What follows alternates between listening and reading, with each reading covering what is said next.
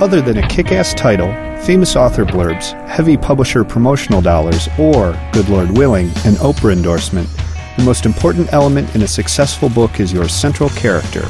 With that in mind, here are my top 3 tips for creating more compelling characters. Tip number 1. Make your character round, not flat.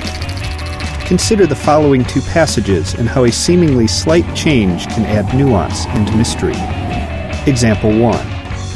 As Sister Jane walked down the alleyway, she grasped hands with the tiny street urchins, giving them her blessing. At the end of the block, she knelt down and prayed to God to deliver sustenance to these poor souls. Example 2. As Sister Jane walked down the alleyway, she grasped hands with the tiny street urchins, giving them her blessing.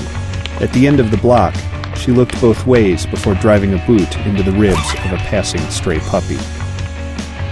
Tip number 2. Give your character some kind of superpower. Sure, we remember Holden Caulfield as the classic coming-of-age anti-hero of The Catcher in the Rye. But would he remain a character for the ages if Salinger had neglected to give Holden the ability to kill with his thoughts? Tip number 3. Give your character an interesting or unusual physical characteristic. Let me ask, do you remember Frankenstein's monster as a tragic romantic figure struggling to be understood amidst a cruel and heartless world? Or as that giant green dude with bolts in his neck?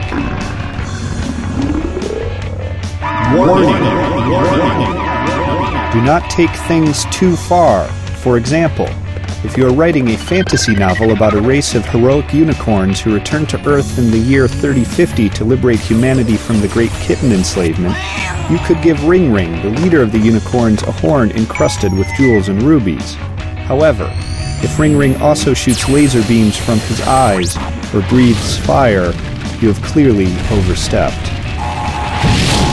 This valuable lesson was brought to you by Fondling Your Muse, infallible advice from a published author to the writerly aspirant, a hands-on guide to writing your very own New York Times bestseller. Start my story from the